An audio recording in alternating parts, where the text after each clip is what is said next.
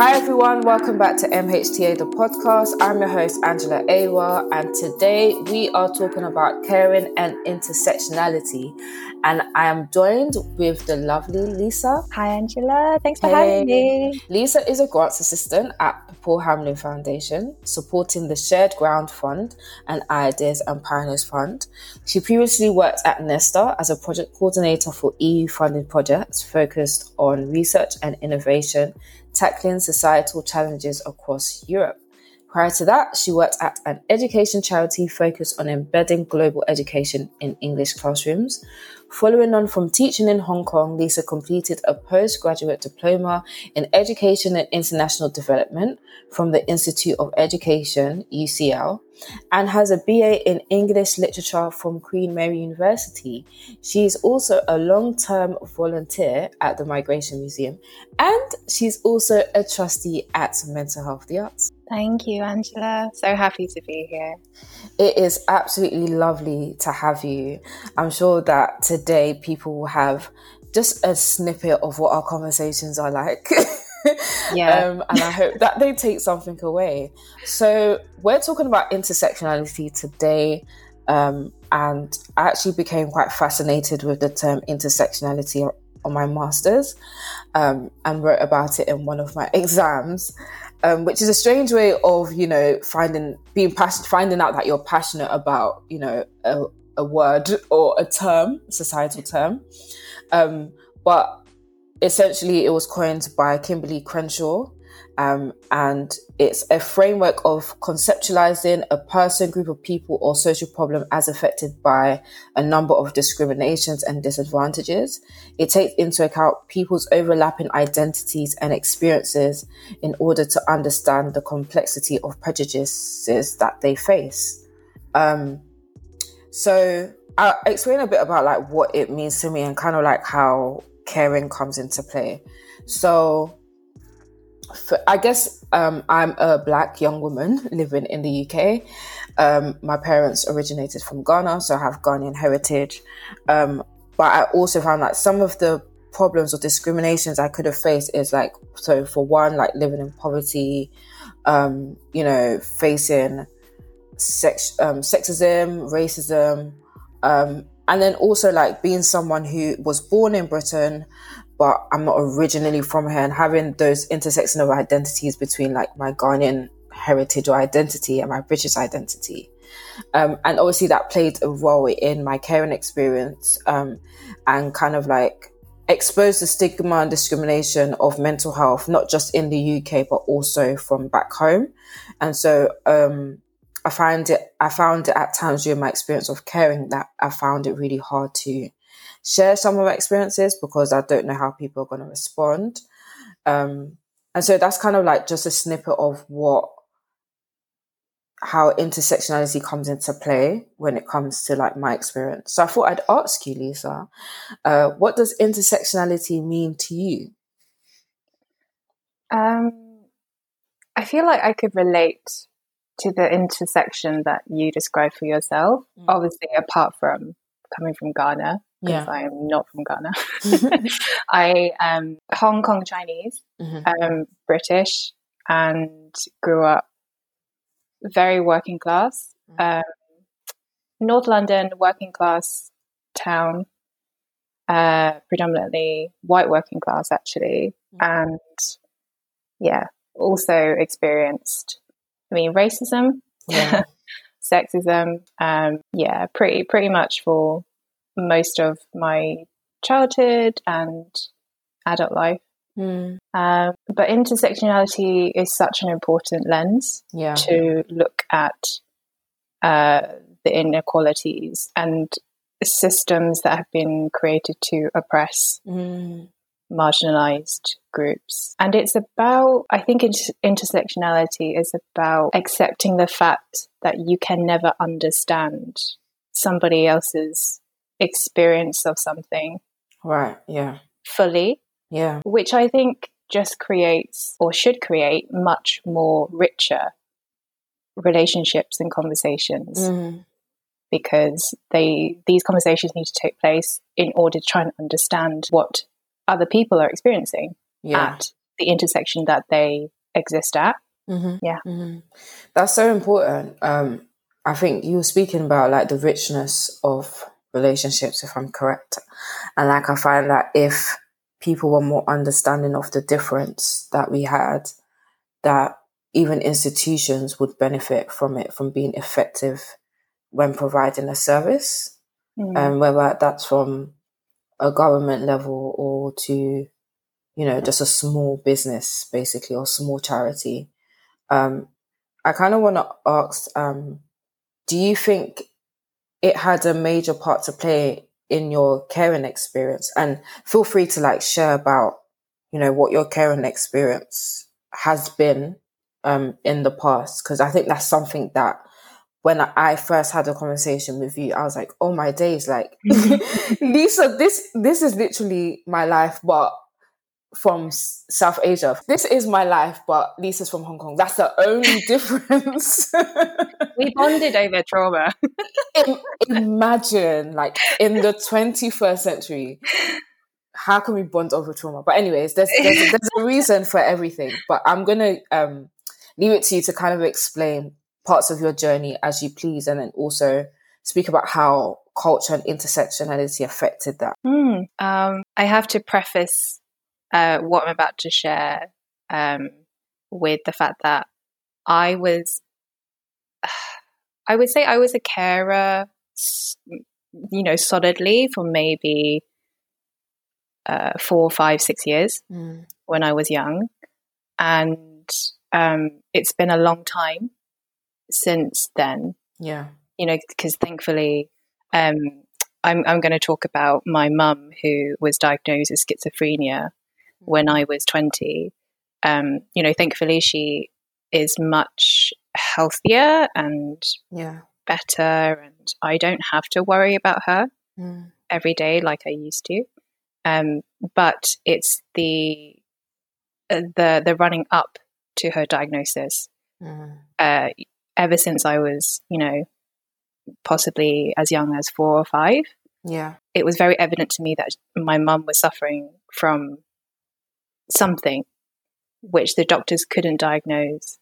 And over the decades, her mental health problems would fluctuate. They would morph from one thing to another. And it was quite, she was quite an angry individual. Yeah. Which made it very hard for me to feel safe and to feel like I could bond with her, like you would imagine a parent, particularly a mother, would with a child. So I guess when I was thinking about how to share this experience of being a carer when I was young, I came across I did come across before the idea of migration trauma. And I think that really answered a big question that I'd always asked in thinking about why my mum was so unhappy and she suffered so mentally, she suffered so much. And then that led to her, it led to physical damage and physical harm. So I guess to start off from the very beginning, just to give the listeners a bit of context, is my mum married my dad when she was 21. My dad is from Hong Kong. My mum is from Guangdong in China, which is very close to the border to Hong Kong. So both of them came from pretty much the same culture. They spoke Cantonese, they spoke Hakka, which is a dialect. And then my dad brought my mum over to the UK when she was 21, and then they got married. And then she had me when she just turned 23. And she is a village girl. She grew up in a really tight-knit community in China. Yeah. So imagine coming to this country, not speaking the language, definitely not enjoying the food.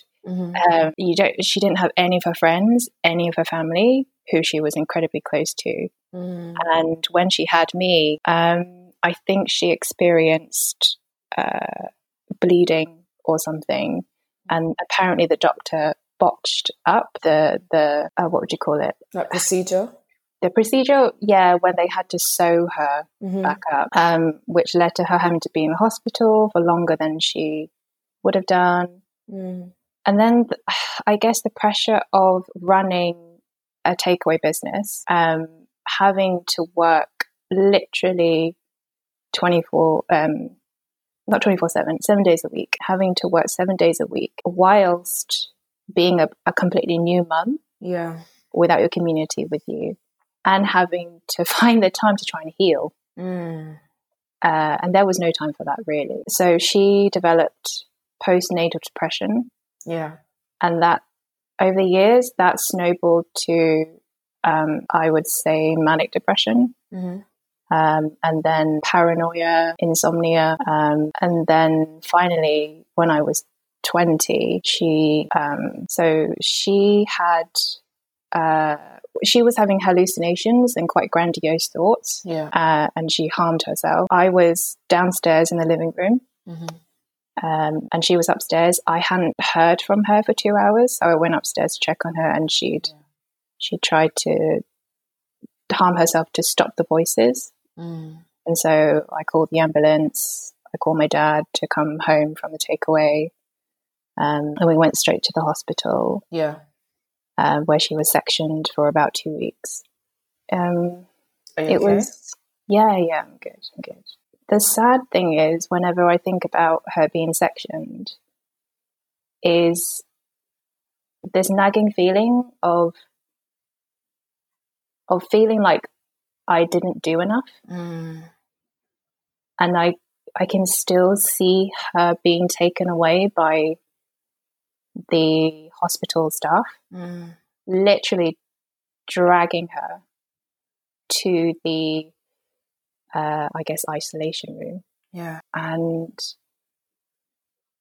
being quite rough, but she was also being very resistant to. Yeah, of course.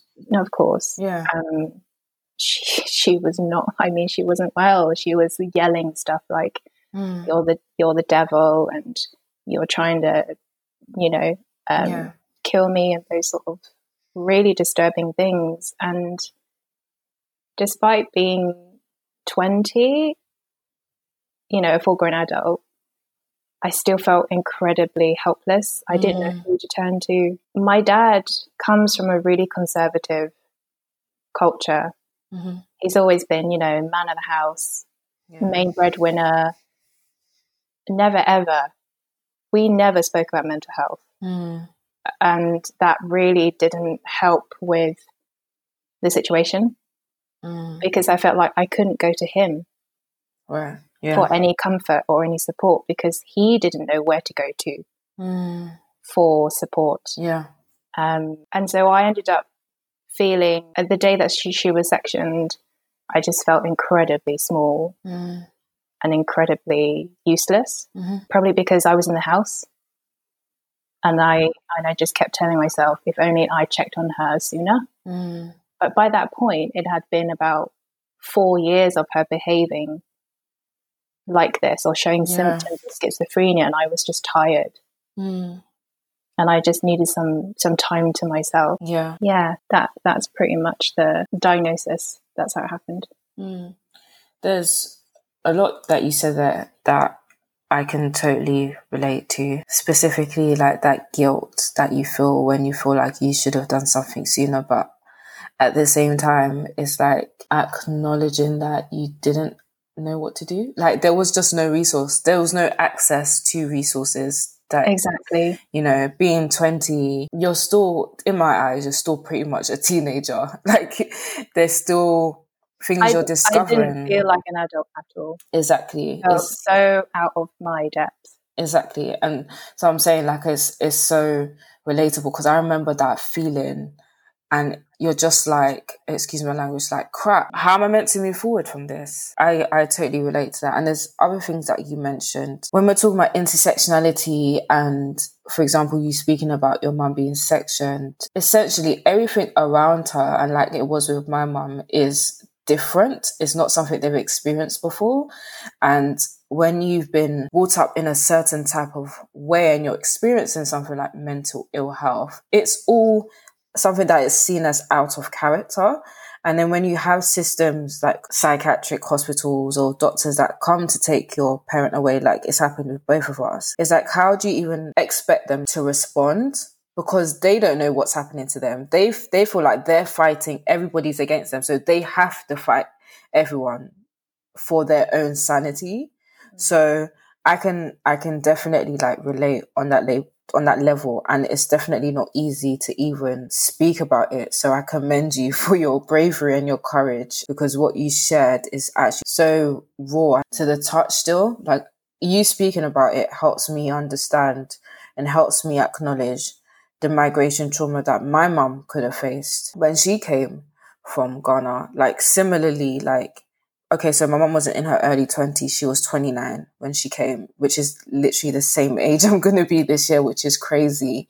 She came for the first time without no family members, no community. And when you're used to that community, imagine going across the channel to a completely different place that is urban to the core, essentially, and then having to figure out your life by yourself. And then she met my dad, and then like within a year they had me. So it's like there's so much that they don't have. They don't have that tight-knit community. They don't have the support systems that they would normally have to support them. And then on top of that, with your parents starting a business, essentially, it's a lot. It is a lot. Yeah, it's a huge amount to take on. And actually, recently, I convinced my parents to take part in a PhD interview. Somebody at King's College is doing a PhD on migration stories. Yeah. And I convinced them to take part, just to at least encourage them to share their stories, because the usual response when I ask them to share their migration experience is, oh, no one's going to be interested in what we experience because, you know, it's just life. Yeah. And in the interview, my mum actually, for the first time I heard her say, she regrets in some ways having a child so young. Obviously she was too naive, she was so green. But she wished she had more time to adjust. Grow. Yeah. To adjust and to develop her own interests, or gone to learn English properly before, you know, starting this absolutely brand new alien life, which has caused her so many issues over the years.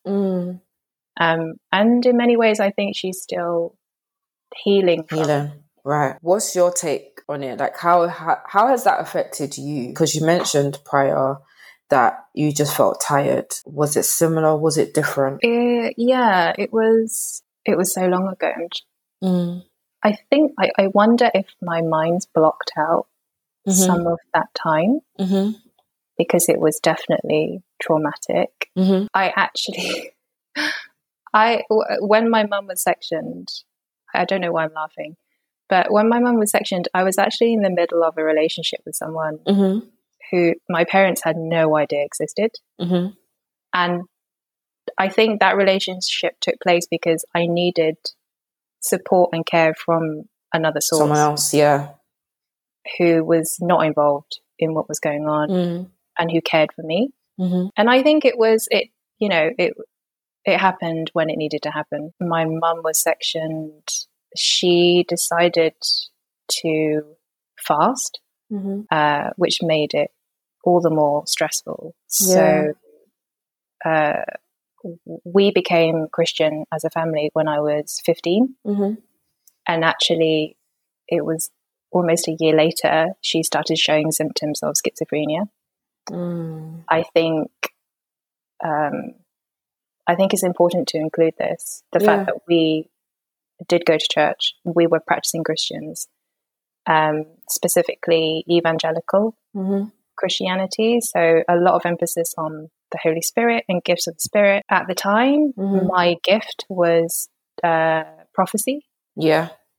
And my mum just jumped on that because she was so immersed in her faith. Yeah. She wanted guidance. She wanted comfort. She wanted to feel safe. So I can understand why Christianity, specifically evangelical Christianity, had a possible influence in how her schizophrenia and her mental health became more severe. Despite being part of the church, I did not feel we were supported in any way. The church leaders did say to my mum, you should go to the doctors, you should listen to them, you should take your medication, but continue to pray. And I think there's no blame here. But I think because it was a Chinese church, there was even less of an opportunity to talk about mental health. Mental health is still a taboo in a lot of Southeast Asian communities and cultures. I think it's a lot better now, but only because I believe, the children of the parents who suffered mental health are now older, like myself. Yeah. And we now understand the importance of talking about mental health problems and sharing and being more open about the challenges that many of us experience. I felt incredibly isolated. I didn't feel like I could talk to my friends about what happened to my mum, despite the fact that we'd grown up in the same youth group together. The only real tangible support I recall was from the mental health worker or visitor that came to see my mum once a month just to check up on her. I remember him. He was called Emmanuel. He was so patient and so gentle. That was so refreshing in such a chaotic time in our family life. But that didn't last long at all. I think that was maybe like 6 months. And then it was a matter of just trying to stay as sane as I could in the middle of my degree, whilst helping at my parents' takeaway, because obviously my mum couldn't help. Yeah. It was a very strange, very isolating time.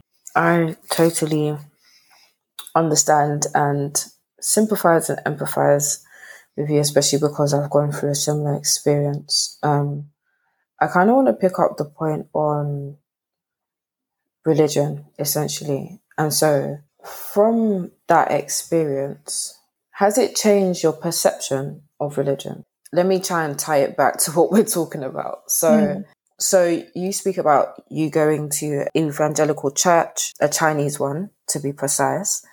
And then, so I'm already thinking about, okay, there's different layers to this. And then the taboo of speaking about mental health, their response to your mother being unwell. Like, where does that sit in your mind?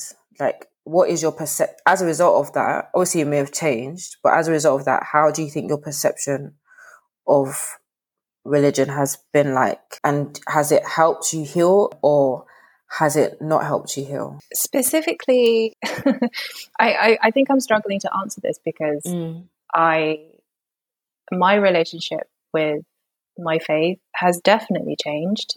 I think what happened to my mum and my church's response definitely changed my relationship and how I perceived and practiced my faith.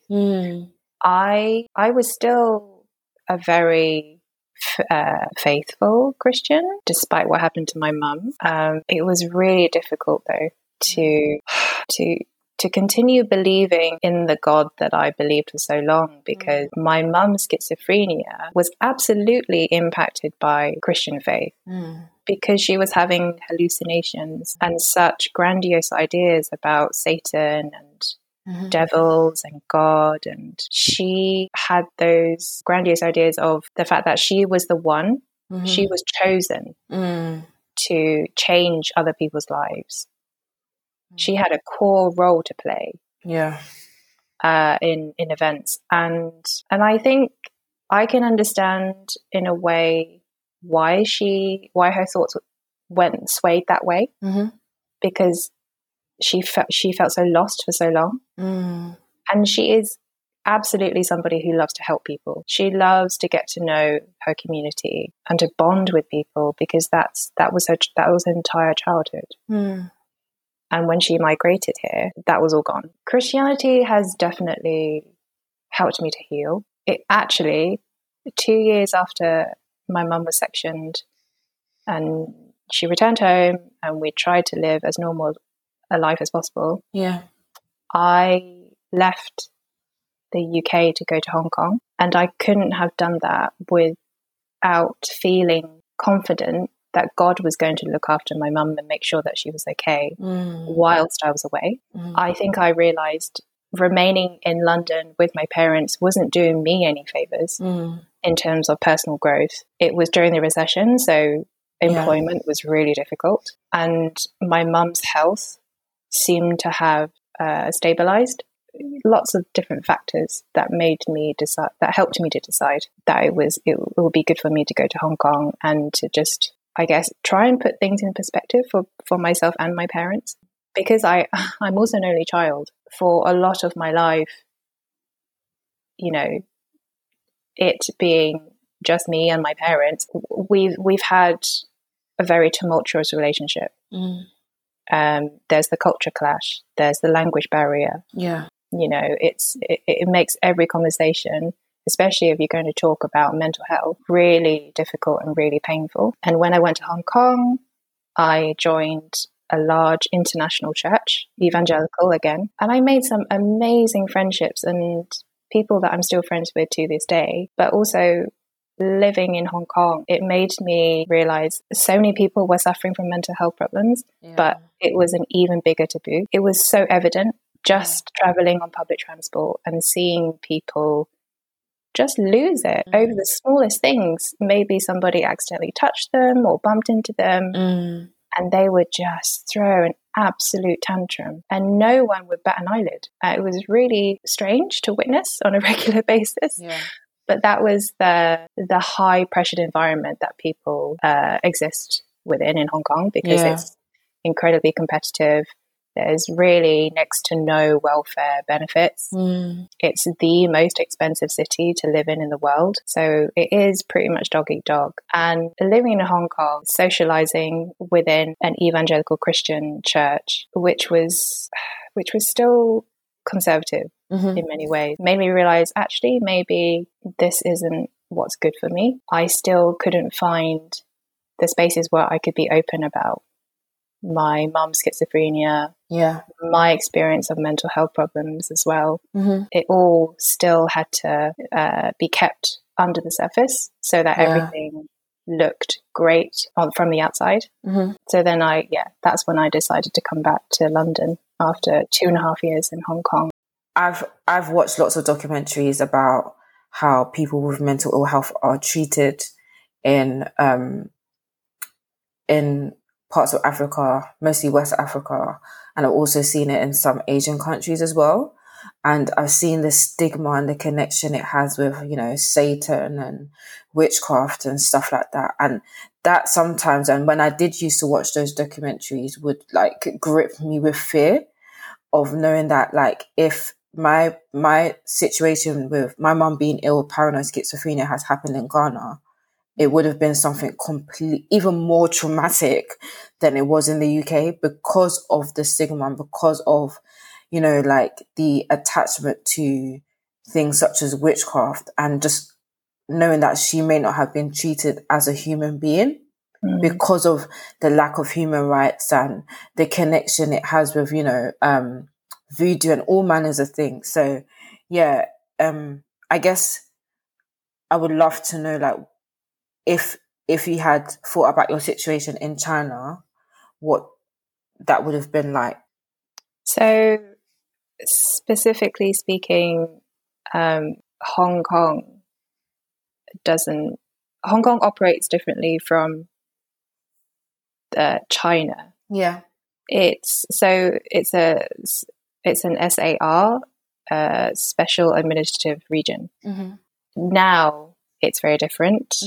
Because of the recent passing of the national security law, which means the Chinese government have a lot more influence and say on how Hong Kong government is run. Yeah. But back when I was living in Hong Kong, it was definitely still incredibly westernized and democratized. And I think if what happened to my mum had happened in Hong Kong, I would like to think that she would have been given the proper medical care. And it may have been easier because it's her people, her culture, her language. That was actually quite evident when she was sectioned in London. The fact that there were these big white English men manhandling her, and you could see the fear in her eyes, you could see the confusion, you could see the anger. And I think that definitely, part of the reason why I felt so helpless. There was nothing that I could have said that would have comforted her. And I think I would like to think she would have been taken care of properly in Hong Kong. But if I was to imagine her having the breakdown, the psychosis in actual China, I don't know much about how they treat mental health patients in China.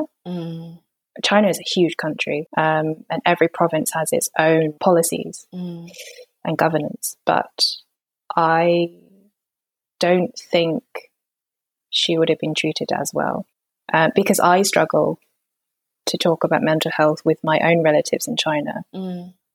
I mean, I rarely see them. I rarely get to speak to them. But I've grown up my entire life knowing about them and their jobs and their interests. And, family WhatsApp group. I get updated on what's going on, like all the important stuff. And mental health has never, ever, ever made an appearance in any conversation. And I specifically remember my mum never telling her parents or her siblings about what was going on with her health, with her mental health. Same. Because she didn't want them to worry. But that also meant essentially lying to them in every phone conversation when they ask, how are you? How's your health? Because they were aware that she was unwell when she had me. They knew it caused lasting effects on her health, but it was all very, very vague. So they were always somewhat worried and concerned, but my mum never let on that she was so unwell. And I think that adds pressure to her and my dad to constantly have to present this really happy, united front to everybody else, particularly within their family and their social circles. It totally makes sense, because I know, like, whenever my mum was on the phone to her family, like to our family back home, it was just like, yeah, I'm fine. And there's obviously this kind of thing, perception from their side that, oh, my sibling has moved to, and oh, my daughter has moved to a better place. So essentially everything should be better. You should be happy. You have all the money in the world. Like, you're just the richest person. So how then can you even think about, coming to us and telling us, oh, I've gone through this? Because that's not what they think. That they think the Western world or America is just this dream world where everything is given to you. You don't have to work a day in your life. Back in the 80s. Exactly. My God. Exactly. So I can't even imagine, and I think similarly, I couldn't imagine what their reaction would be like if you're like, actually, this is what's really going on, because they would have been like, come back. Your life is much better here. Come back. And similarly, like with my mum, it's always been a thing where she's like, I want to go back, because here is foreign. This is a foreign land. And, they've had, from my mum in particular, like, she's had us three, and she's just like, okay, it's time for me to go and relax at home. Like, there's no more, I don't need the stress of Western society anymore. I don't need it. My children have all grown up. So, it's the whole like facade thing that I'm like, I don't know if I could do that, but I can also understand, because I'm not as open to my parents about some of the issues I faced in my own personal life. So if I'm not careful, then it's pretty much going to be the same cycle again, where if I'm struggling with something, as I have done in numerous years, I would always say I'm fine, because I don't want to worry them. Yeah. I mean, it's sad that you feel like you have to behave in that way because you don't want to worry your parents. But recently I've somehow found the courage to be open about my mental health problems with my parents, because we never discussed it as a family. Yeah, they were completely oblivious to what was going on in my own personal mental health. And particularly with what's happened with the pandemic. I was clearly showing signs of depression. I went on the NHS website and I did their test, and it was, pretty much, confirmed my suspicions.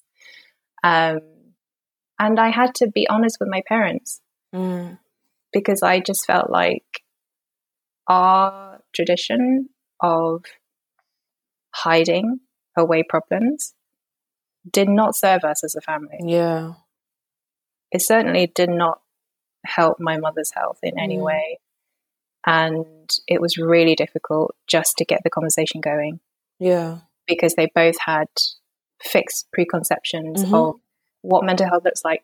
Yeah. And the strange thing is, despite my mum having had paranoid schizophrenia, she can't understand why I'm depressed.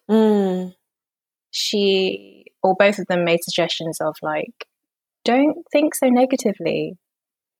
Just think positive thoughts. Try singing. You feel better. I was like, are you serious? You went through schizophrenia. Right. You know how hard it is for people to understand what you're experiencing. Yeah. And even harder to listen to unsolicited suggestions and advice from people who have no understanding of what you're experiencing. That was a very strange response. But they finally did listen, and they are at least much more aware and sensitive. That's amazing. I'm so glad that like you've had that opportunity, or you've created that opportunity, or you've essentially just gone to them and be like, this is what I'm going through. I think it will take a lot for me to get to that stage.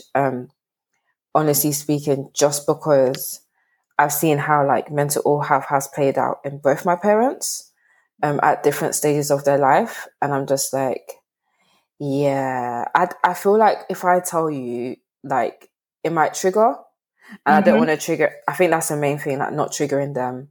And then also, I think in of myself, I've created my own support system. So instead of my parents, I'll speak to my fiance because that's just easier for me, and I just feel more comfortable doing so. Maybe one day I might tell them, but I think when I'm like rich and famous, then I'll let them know.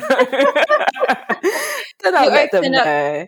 You open up to them in an Instagram post. But it's so interesting because like, so my dad has heard me speak about some parts of like our journey with my mom and stuff like that at an event. And he knows that I speak about this stuff, but he just doesn't know the effect that it's had on me. And because I've always been, I'm going to look after everyone else first before myself. So I just completely skip over my own life issues and just make sure that everyone's okay. But I'm learning like that I need to communicate a lot more about how I feel when a situation is traumatic to me or has just affected me in a bad way and in a good way, actually. So yeah, I'm on that journey slowly. Yeah, I mean, you've touched on self-care, and I think in particular within East and Southeast Asian culture, filial piety is still a significant part of our culture, which is, the children are expected to look after the adults, the parents, the grandparents, and that is the ultimate act of love.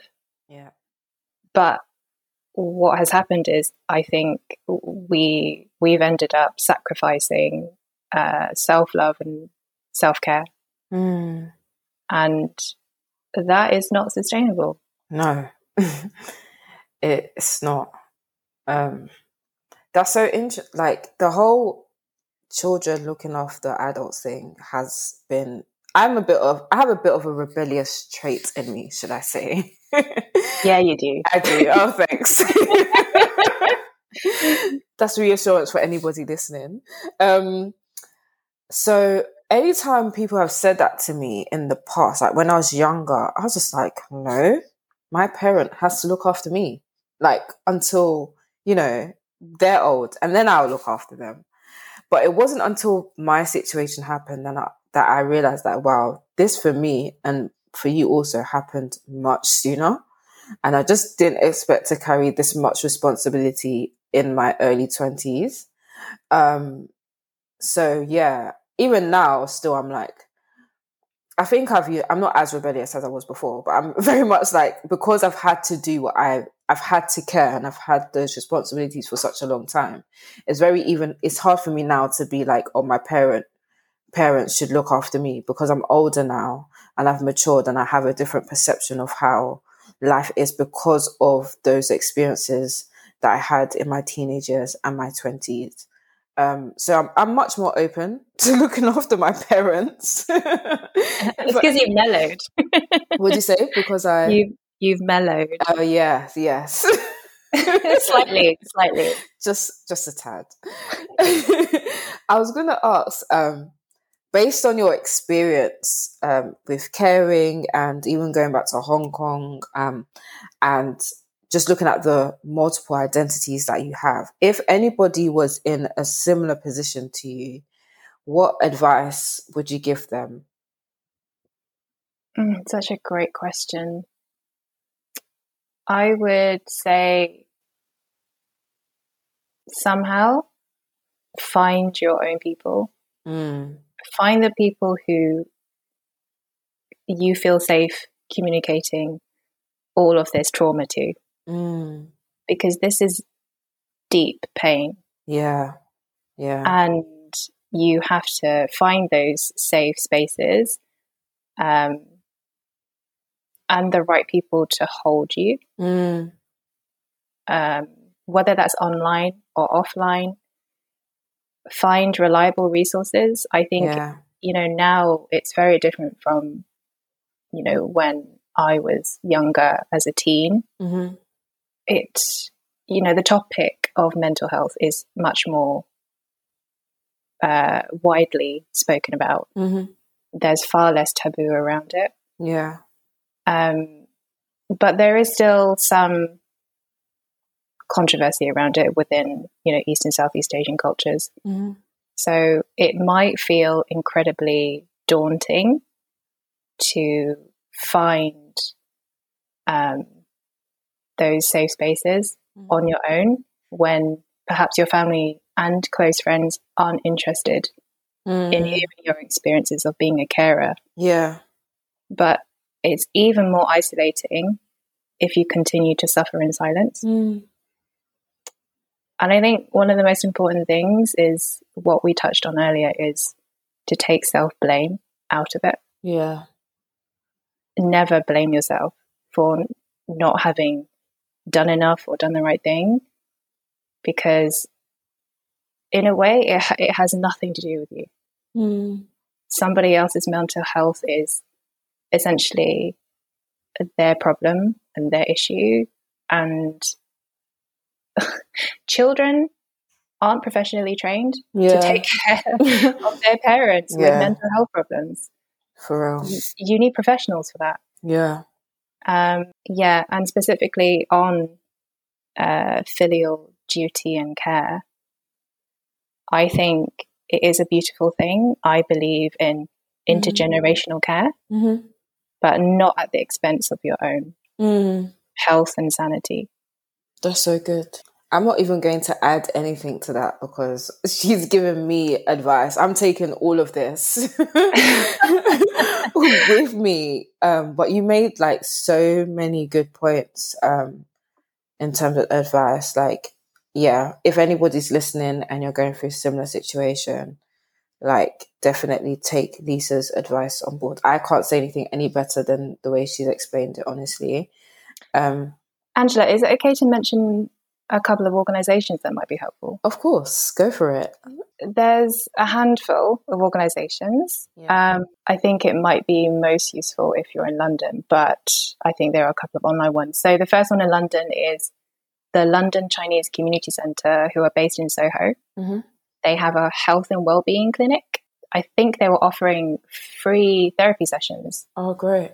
Over the pandemic, but I don't know if that's continuing. But obviously they have a wellbeing clinic. So if English isn't your first language, then go to them. They should be able to help you. There's also the sources on there. There's a whole channel on mental health, and everyone is welcome to share their experiences. And then there's one last one. Yeah. Who are based in Edinburgh, Racism Unmasked in Edinburgh. They're on Instagram. And if you are suffering from any mental health issues, you're welcome to message them, and they should be able to signpost you. That's amazing. Thank you so much for sharing. And I'm definitely going to leave the links below so anybody can click on the links and have access to the websites that you mentioned. It was great having you today, Lisa. Thank you for sharing your story, your journey, and great advice with us today. If anyone has any questions or would love to chat, feel free to contact us via our social media, which is Twitter and Instagram at mhta_LDN, or our website is www.mhta-ldn.org. We'd love to hear from you.